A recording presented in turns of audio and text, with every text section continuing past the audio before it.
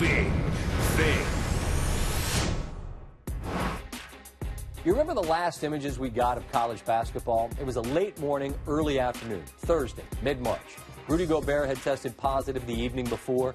The ACC had Florida State and Clemson on the floor in Greensboro warming up before they pulled the plug before that game, which left that bizarre scene in the Garden in Manhattan. Creighton and St. John's played a half. The rest of the country is wondering, what are they doing? Well, they had the same epiphany at the half, and that was it for big-time college basketball. Since then, the NBA and NHL resumed seasons and crowned champions. Major League Baseball did the same.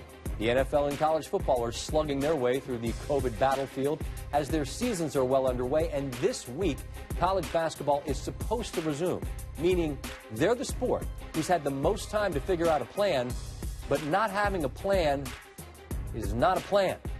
You ever go to Vegas with your buddies? It's very late. There are too many of you, and you attempt to decide where you are going. Inevitably, the lack of, let's call it clarity and differing agendas means you sort of splinter and the night falls apart.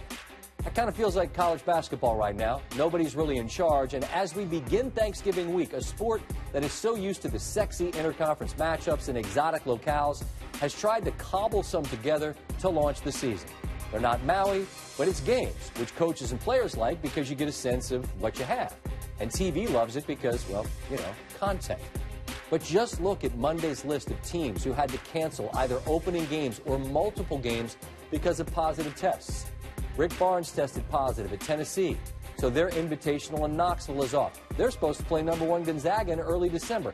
That game reportedly is, quote, in limbo, which is a good way to describe a season that's yet to begin and had 8 months to put plans in place.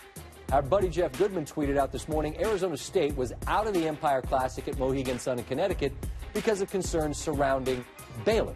Their head coach Scott Drew tested positive for COVID over the weekend.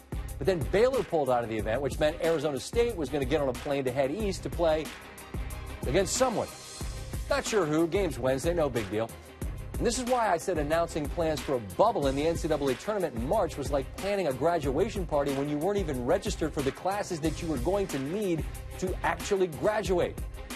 It's nice to have a finish line, but man, is the starting line of this race a jumbled, disorganized mess. And I love the sport. I do. It's just undeniably such a mess.